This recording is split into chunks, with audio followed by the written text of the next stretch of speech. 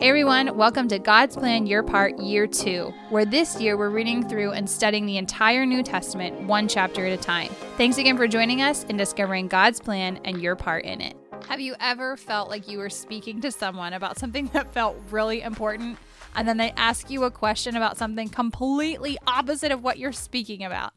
I know I have. I have 4 children. But anyway, I think today Jesus is kind of showing a little bit of that when he is teaching his disciples some really important lessons and trying to teach them to be aware of certain things that might come along their path that will deceive them. So today we are reading from Matthew chapter 16. The beginning of chapter 16 opens with the Pharisees and the Sadducees kind of just like badgering Jesus to give them a sign or give them some kind of miraculous moment that they can observe and watch, and probably in some way to try to catch him in something. And I was taken aback by what Jesus said. I think maybe I just have heard it in a new way this time around because I feel like I've heard it 1,000 times. But when Jesus is answering them, he says in verse 2, "When it is evening, you say, 'It'll be fair weather, for the sky is red.' And in the morning, it will be a stormy day, for the sky is red and threatening. You know how to interpret the appearance of the sky, but you cannot interpret the times or the signs of the times." And then he basically says, like, you're a wicked generation. The only sign that you're going to have is going to be the sign of Jonah. And I think it is so funny because how many people are just like enthralled with the weather and the changes in the seasons and all the things that like you can look around and know what's coming, okay? Like I feel like that's just like such a common thing. But yet some people who would like, I don't know, consider themselves like experts or know a lot about that or be enthralled by that can't even tell what is actually happening in front of them. You can't even tell the signs of the times in front of you. And so that was just like, because all they want is this sign. They want to be like awed by him or whatever, but they can't even tell who's right in front of them. They can't even tell the signs that are in front of him. And Jesus is just like, well, you won't even understand it even when the sign of Jonah like happens is fulfilled. It is interesting to me how often people are treating Jesus like a magician. Yeah. Like it's like, hey, please do this thing for me and then I'll commit to you. I think it's actually easy to end up in a place where you're saying something like, I will commit to you, I will follow you, I will obey you if you just do this one thing for me. And I think Jesus would say to us, like, hey, you're getting the sign of Jonah. That's what you're getting. And the sign of Jonah is, one, he was in the belly of the whale, the fish, 3 days, and then he emerged. But 2, it was repentance. Like, he walked through the city and he said, repent. And the people did what? They repented. They didn't ask for miracles. They didn't ask like, hey, if you turn this rock into bread, then we'll repent. Like, they were like, oh my word, God wants us to repent. And so I think we oftentimes can accidentally find ourselves in the same place. And I think also people who are actually lost, people who are far from God, I think it's very common to find them in that kind of a place. Like, hey, God, I'm sick. I need your help right now. And like, if you heal me, I will submit to you. Oh, God healed you. Did you submit to him? No. Oh, God, you know what? I'm having this issue in my family. Like, if you fix my relationship with me and my wife, I will submit to you. Okay, he did. Did you stop sinning? No. And Yikes. like, Jesus doesn't love that kind of stuff. So then we move into this next section of chapter 16. This is probably like shortly after they leave the Pharisees and the Sadducees, and Jesus is with his disciples, kind of warning them about the Pharisees and the Sadducees. And he says to them, watch out and beware of the leaven of the Pharisees and the Sadducees. And the disciples pretty much cling to one word, that being leaven. So they hear this word and all of a sudden they're like, oh, shoot, we forgot to bring the bread. How often have you seen God provide and you know God provided, and now you're in a new situation and scenario and you are hesitating, being like, I don't know, will he do it? Like, I feel like Jesus would say the same thing to us. Like, seriously, guys? Seriously, do you not remember the time that I like pulled a job for you out of thin air because you were afraid of being unemployed? Like, do you seriously not remember the time you were facing like incredible sickness and I healed you? Do you seriously not remember the time that you had a crazy financial need and a check showed up in the mailbox for no reason? Like, seriously, you don't think I'm going to take care of you? So it's interesting how there's like 2 messages being played out here. One is because of the disciples' kind of like incompetency in this moment, but it's like, first, beware, because he does say, how is it that you fail to understand that I do not speak about bread? beware of the leaven of the Pharisees and Sadducees, basically meaning beware of their teaching because they will try to distract you and cause you to fall away from what is true and what you need to believe about God and Jesus. At the same time, he's reminding them too, like, I will provide for you. Like, bottom line, like, you don't have bread. Whoop-de-doo. I will provide for you always. Like, basic needs. You just need to trust me. But at the same time, there's going to be other things too, like those spiritual things where, like, referring to the Pharisees and Sadducees, you have to be on your toes for those things too. So, like, trusting God in the physical and the spiritual, all in the same lesson. Here's a super tangible takeaway that I want to challenge you guys with if you find yourself struggling with this, because I myself struggle with this. Like, actually, like, those examples, like, those are examples that have happened to us that meant a lot to us. And, like, recently I've been in a place where I'm like, I don't know, like, does Jesus really want us to take that level of obedience, that kind of step? And it is literally like, wow, like, I remember when I was without a job for 2 days and God gave me a new job, like, out of nowhere. And, like, that was God. But here I am literally what, like 4 or 5 months later. And I'm like, I don't know, like, will Jesus take care of us if we're, like, obedient here? Like, of course he will. Of course he will. So a really tangible takeaway, if you struggle with this, I want you to put, and, like, really do this. I want you to make a list somewhere in your house where you will see it often, of the times that you know that God showed up for you and provided for you, because I want you to look at those things when you are experiencing some kind of new step of obedience that seems challenging. Like, I want you to be able to reference those things and remember how God has been faithful to you and know that he will continue to be faithful to you. And whenever we don't take those steps of obedience, we actually rob him of the opportunity to show us how he cares for us and takes care of us. So that's extra credit. You should do that today. If you struggle with that, you should do that today. Because it's so easy to forget those things too. It feels like so incredible in the moment, and you're just like, wow, God has done this. And then there are times actually in our life when it's like, oh my word, do you remember when that happened? And it's easy to forget. So having that listed and posted somewhere is actually quite helpful. The last time I went through a really challenging job transition, I had a chalkboard. You might remember this in the basement, in the office in the basement. We had like a chalkboard wall, and I had a list of things that was like, I was afraid of this, God took care of me this way. I was afraid of this, God took care of me this way. And it actually gave me like a boldness to be like, nope, I am not going to compromise. I'm not going to be afraid. I'm going to trust the Lord will care for us. And of course, the Lord has cared for us, and the Lord will care for you as well. And sometimes it doesn't always look the way that you think it is either. Like we were definitely taken care of, but it was like, oh, wasn't expecting that. I would actually say we were taken care of much better than we would have been if we would have planned it out on our own. Yeah. Like, God has this incredible way of, yes, taking care of you in a way that is surprising and out of what you thought, but also being better, much better than what you thought. And I've seen that, I don't know, for me, like, I see it a lot in job transitions. It might be just because I'm a guy and I think about that kind of stuff, like, a lot, maybe, I don't know. But, like, I've seen God provide in other ways, but those ways are really meaningful to me, and I have no question that he's been doing that. I think for me, it's been more of like a surrendering thing. Like, I don't have to be in control of all of these things because, one, I have God in control of my life. I don't need to grasp those things so tightly. And also, like, in our marriage, it's been very helpful to just be like, hey, we're here, like, to team this. I'm not here to be better than you. You're not here to be better than me. Like, we're here to work together. So that's been an interesting thing too. It is interesting. And I think, guys, like, I think you will experience this too in your own lives. But as we together have been like, I think God actually wants us to live the way he says we should live. Weird. The more we do that, the more he actually does provide us in a supernatural way. And we end up with things aligned better than we could have when we were trying to grind it out ourselves. So anyway, there's a lot more here that we need to get to. I wasn't sure if we were going to move on to that. That's why. Yeah, let's do it. I love the next story. The story is about Caesarea Philippi. And the reason I love this story is because you have to actually know the geography and the location to understand what's going on. So historically, this has been a challenging passage because this would be a passage that some people use to say, like, Peter is literally the first pope. He has more authority than the other disciples. When Jesus says, on this rock I will build my church, he is talking specifically about Peter in the papal sense, meaning he is the first pope of the Church of Rome. the tricky thing about this is when Jesus says these words, he is at Caesarea Philippi. And what you need to know is that Caesarea Philippi was like this center of pagan worship. Like it was a very disgusting place. For extra credit, you can look up a picture of it or something. I'm sure you can Google it and find it.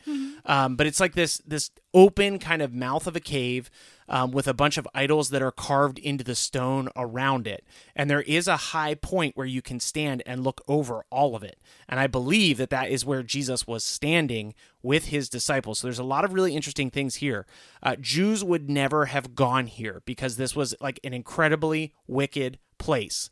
Gentiles were worshiping their idolatrous gods, which is, of course, not allowed to Jews, but also they were practicing all kinds of pagan sacrifice. So there's like blood everywhere, there's death everywhere.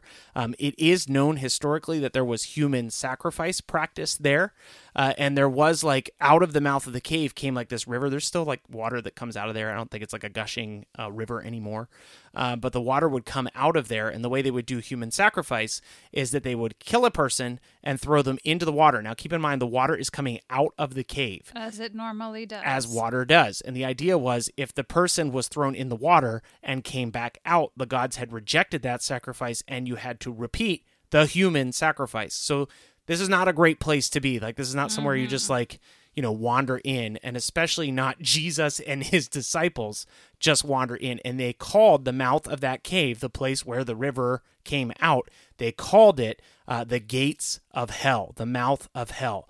So what Jesus is doing here is it's like a play on words of the actual location. It's like this incredible object lesson where Jesus went on a hike with his disciples to visit the gates of hell. And he's saying, on this rock, he's standing on a rock, like the whole place is very rocky. On this rock, I will build my church. And what? The gates of hell, what you see in front of you, will never overtake my church. What's interesting about that is there are now churches, Christian churches, worshiping Jesus all around the world, and people are not throwing people into the gates of hell anymore. Like that has come true in some sense. It's obviously not completely universally true. It will be. But it is not currently. So this is like a figure of speech that's going on here. Certainly he is giving Peter some kind of authority, but he's also giving authority to his disciples, his followers, and he's ultimately speaking about the power of the church of Christ. Like the church of Christ is going to move forward. It is going to overcome all wickedness and sin, and it will have reign over all the earth. So super powerful story. What comes out of that? I think actually we have been to that said place, and like it's a beautiful natural, like it's a little rocky awkward kind of, but it's so pretty, like the water and everything. And then as you're standing there and then you like hear the history and what all is behind it, it's just like holy cow. It's like it's disgusting, and it becomes instantly this place. But it's crazy how Jesus takes something horrible and turns it for his good purposes. Like, you know what? Even this evil place will not be able to overcome what I'm going to do. So then we move into this next section. I think like Peter and Jesus kind of have this moment together where they're like understanding one another in like a different way. Like Jesus kind of setting him up as like, you have a really huge responsibility, my friend. Well, right before Jesus says that on this rock I will build my church, Peter has a profession of faith that is, you are the Christ, the Son of the living God. It's very direct. It's very clear. This is a clear profession of faith in Jesus. And that's what causes Jesus to say, on this rock I will build my church. So shortly after this time that Jesus is talking to Peter, he begins to tell his disciples. He kind of is like gradually shedding these layers to them, revealing that 1, he's the Christ, 2, that he will be taken away to be killed, and that 3, he will be resurrected. And it's really like probably shocking to them. Like, wait, what are you talking about? And Peter, after having, I guess, like this moment with Jesus, is like in what I would feel, I guess, like just really stunned. Like, no, what are you talking about? That can't happen to you. And Jesus actually calls him out right away. He says, "Get behind me, Satan. You are a hindrance to me." And what's crazy about this part is I've always heard it before, but it really makes a lot more sense to me now, because Jesus is trying to tell him, like, I'm not going to coddle you. Like, this is going to happen. And your fear that you're believing is like, it's coming up against what is like prophesied for humanity. So like your fear cannot overcome what is going to happen. So like, get behind me, Satan. Stop trying to play these games. And then right after that, we end the chapter with this whole section of Jesus telling his disciples that they need to take up their cross. So in this section where Jesus is talking to Peter about what's going to happen to him, he is talking to them about how he's going to lay his life down for like saving the rest of humanity from sin. In the second part, he says, if you want to live your life for me, you have to do the same thing. Like, you have to lay down your life in order to follow me and in order to like live a life worthy of the calling.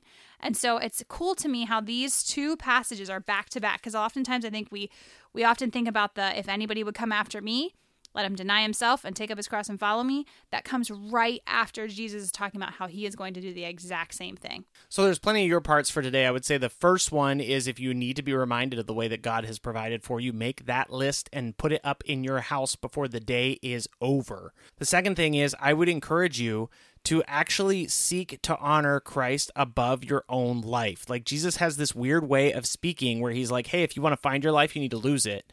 And if you lose your life, you're going to find it. And so, I mean, when he's speaking to Peter, there's no question Peter actually lost his actual life. Like, he gave his life, he was crucified upside down so that people wouldn't confuse him with Jesus.